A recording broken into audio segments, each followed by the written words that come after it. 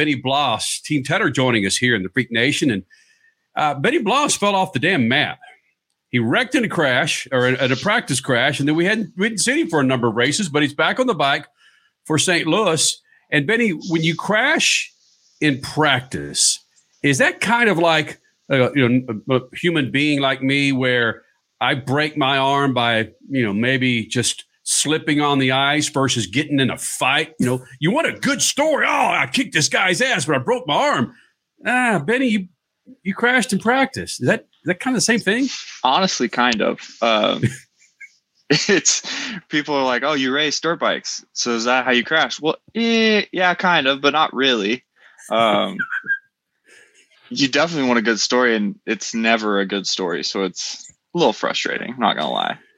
So who makes that call to sponsors and Supercross? Do they say, well, Benny's not going to make it, we got to find another rider? We know who the rider was. Do you make that call? Does your manager? Does your team? Who makes that call? So the team manager was actually with me the day that I crashed. And so he went to the hospital with me.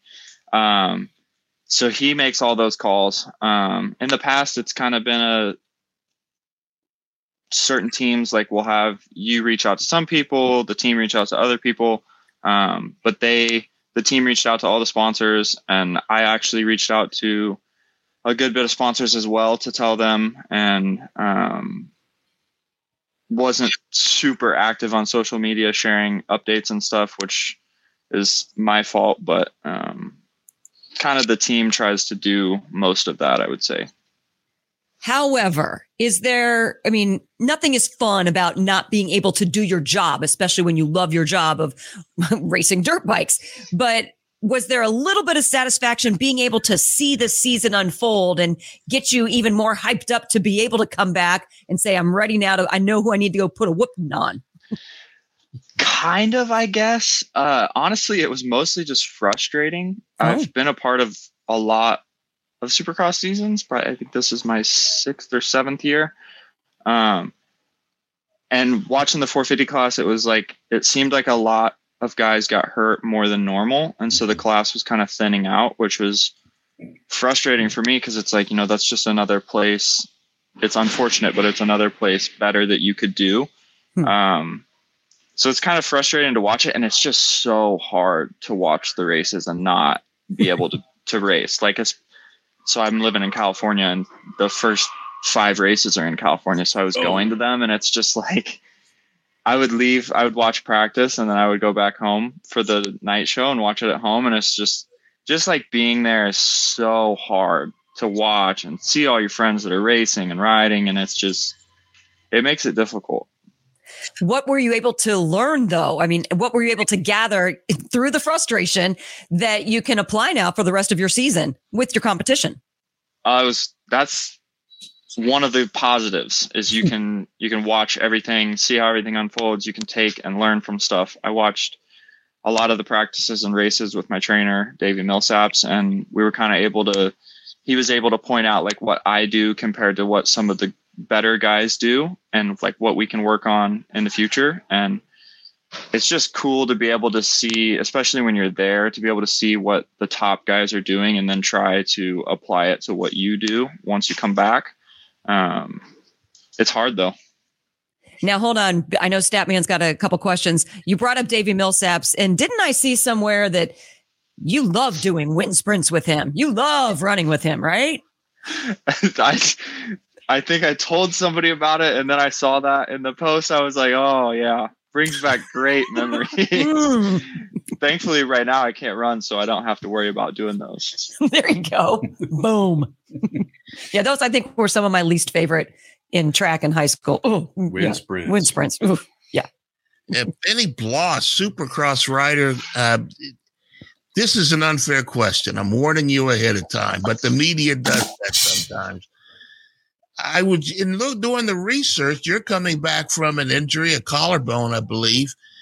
And I was looking at the list of guys that are out or coming back. And is that Supercross, and is that fair for a sport to be just spit out the people that partake in it so easily? The injuries are I hadn't noticed that before. And we've been following Supercross for more than 20 years. Yeah, it seems like this year has been harder on guys. A lot of guys have crashed at the races. I don't know if it's just the tracks are getting tougher. It's the guys are getting faster. So it's, ups the intensity of everything. But it definitely seems like there's been more injuries. For me, it was a practice crash before the season. So it's just a really gnarly sport and tough. And it's just a part of it, unfortunately.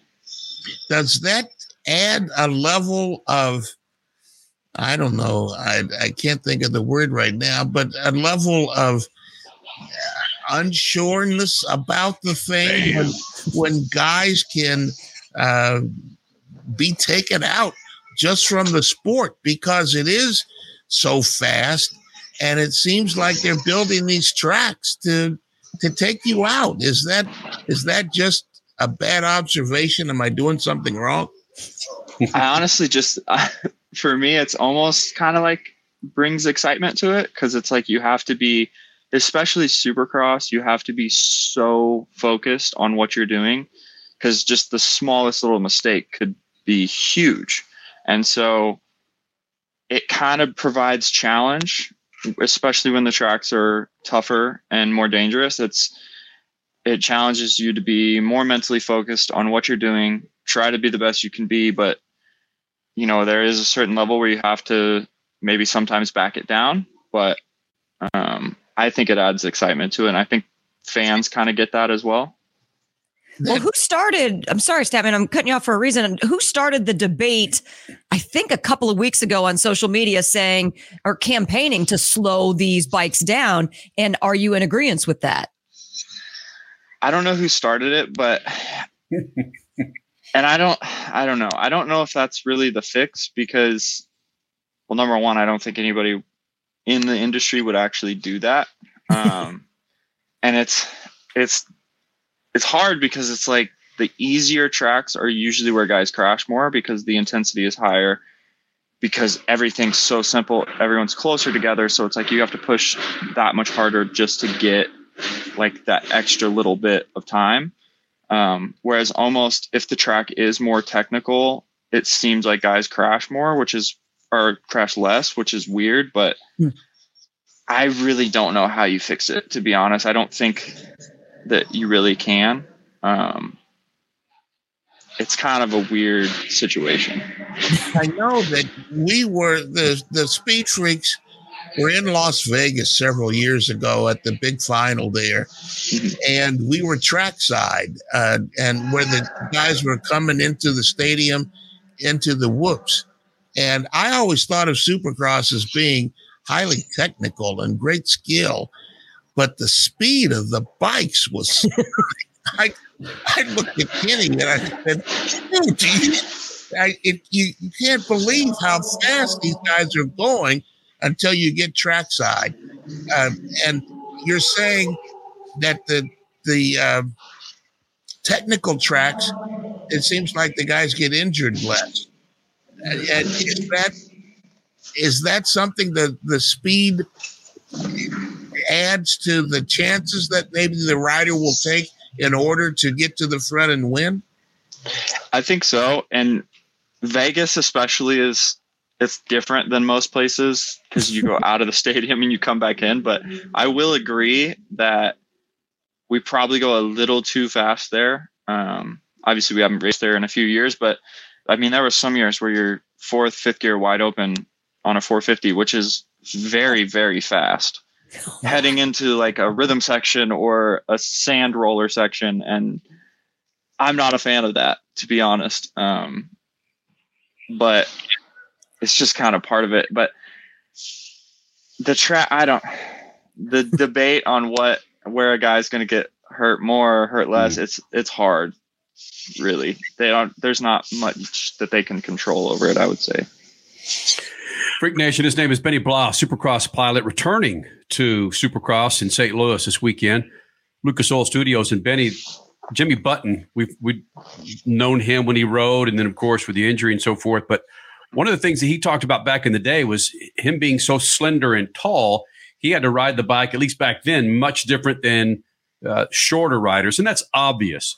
But with the technical buildup of these bikes and where they are now, do you find yourself being, 6'4", 6'5", going, look, guys, I've either got an advantage or a disadvantage being so damn tall? Yeah, it definitely has advantages and disadvantages. Honestly, I think my biggest disadvantage is my weight compared to the shorter guys. It's really hard for me to compete like on starts, let's say, when I'm 190 pounds and I'm on the same speed bike as a guy who's 145 pounds or 150 pounds. It's really hard to compete with that. But then I have advantages like, let's say, the whoops. I have such long legs. It gives me, if my bike kind of goes wrong, a lot easier for me to get it back to normal. Like roller sections. There's just certain sections on the track that I feel like I can get through easier and better. And then other sections where it's kind of harder for me. I think mud as well is an advantage because I have such long legs. If I'm starting to go down, I just put my leg down and keep myself up. I've had really good mud races in the past, and I've also had really, really bad mud races in the past. So I'm not a person to argue one way or the other for there, but definitely has advantages and disadvantages.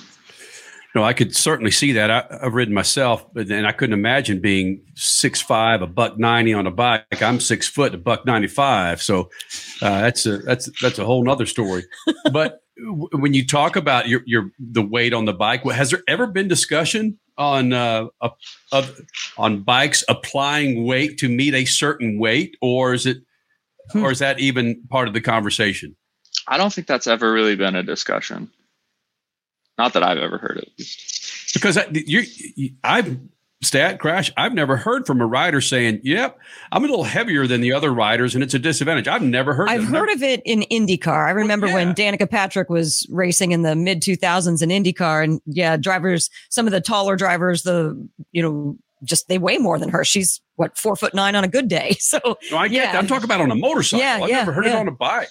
Mostly like there's sections, like if there's a big jump that's really abrupt, it's just my bike isn't going to go quite as fast as quick to get over certain stuff like that. Whoa. Benny Bloss, this sort of sounds, just formulating this question in my head made me sound stupid, but did they require for someone your size, do they require a different bike like they do in a road bike? Do you have a longer this or a shorter that?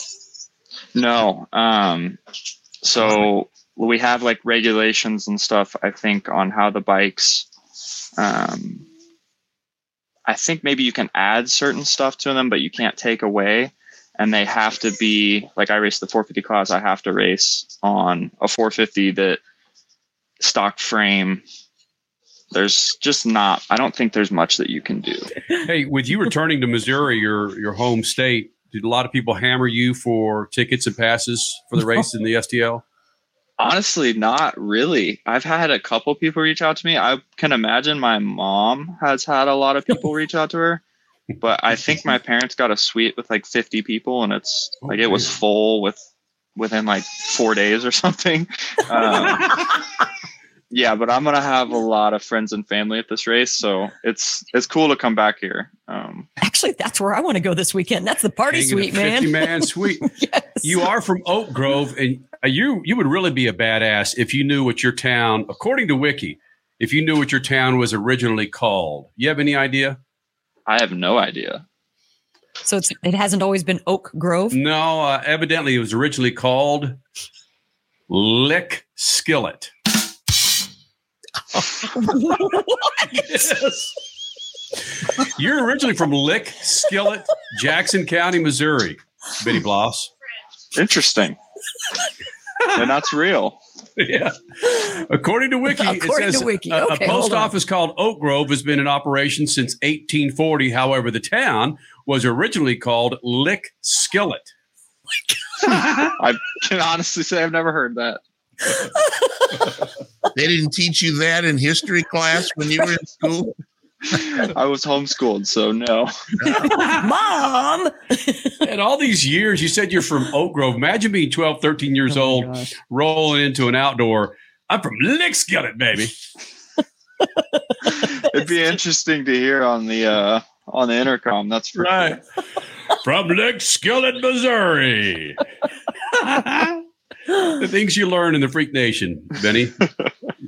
Oh boy. No wonder the baby was crying. Right. Get dad off that interview. Right. That's great. Hey man, we're happy that you're back on the bike representing the colors of Lucas Oil and Team Tetterman. Go out there and make a whole lot of noise and make people realize why the hell they missed you for the first half of the season. I will. Thank you guys for having me on. I really appreciate it. You got it, buddy. Absolutely. Good luck. Thank you.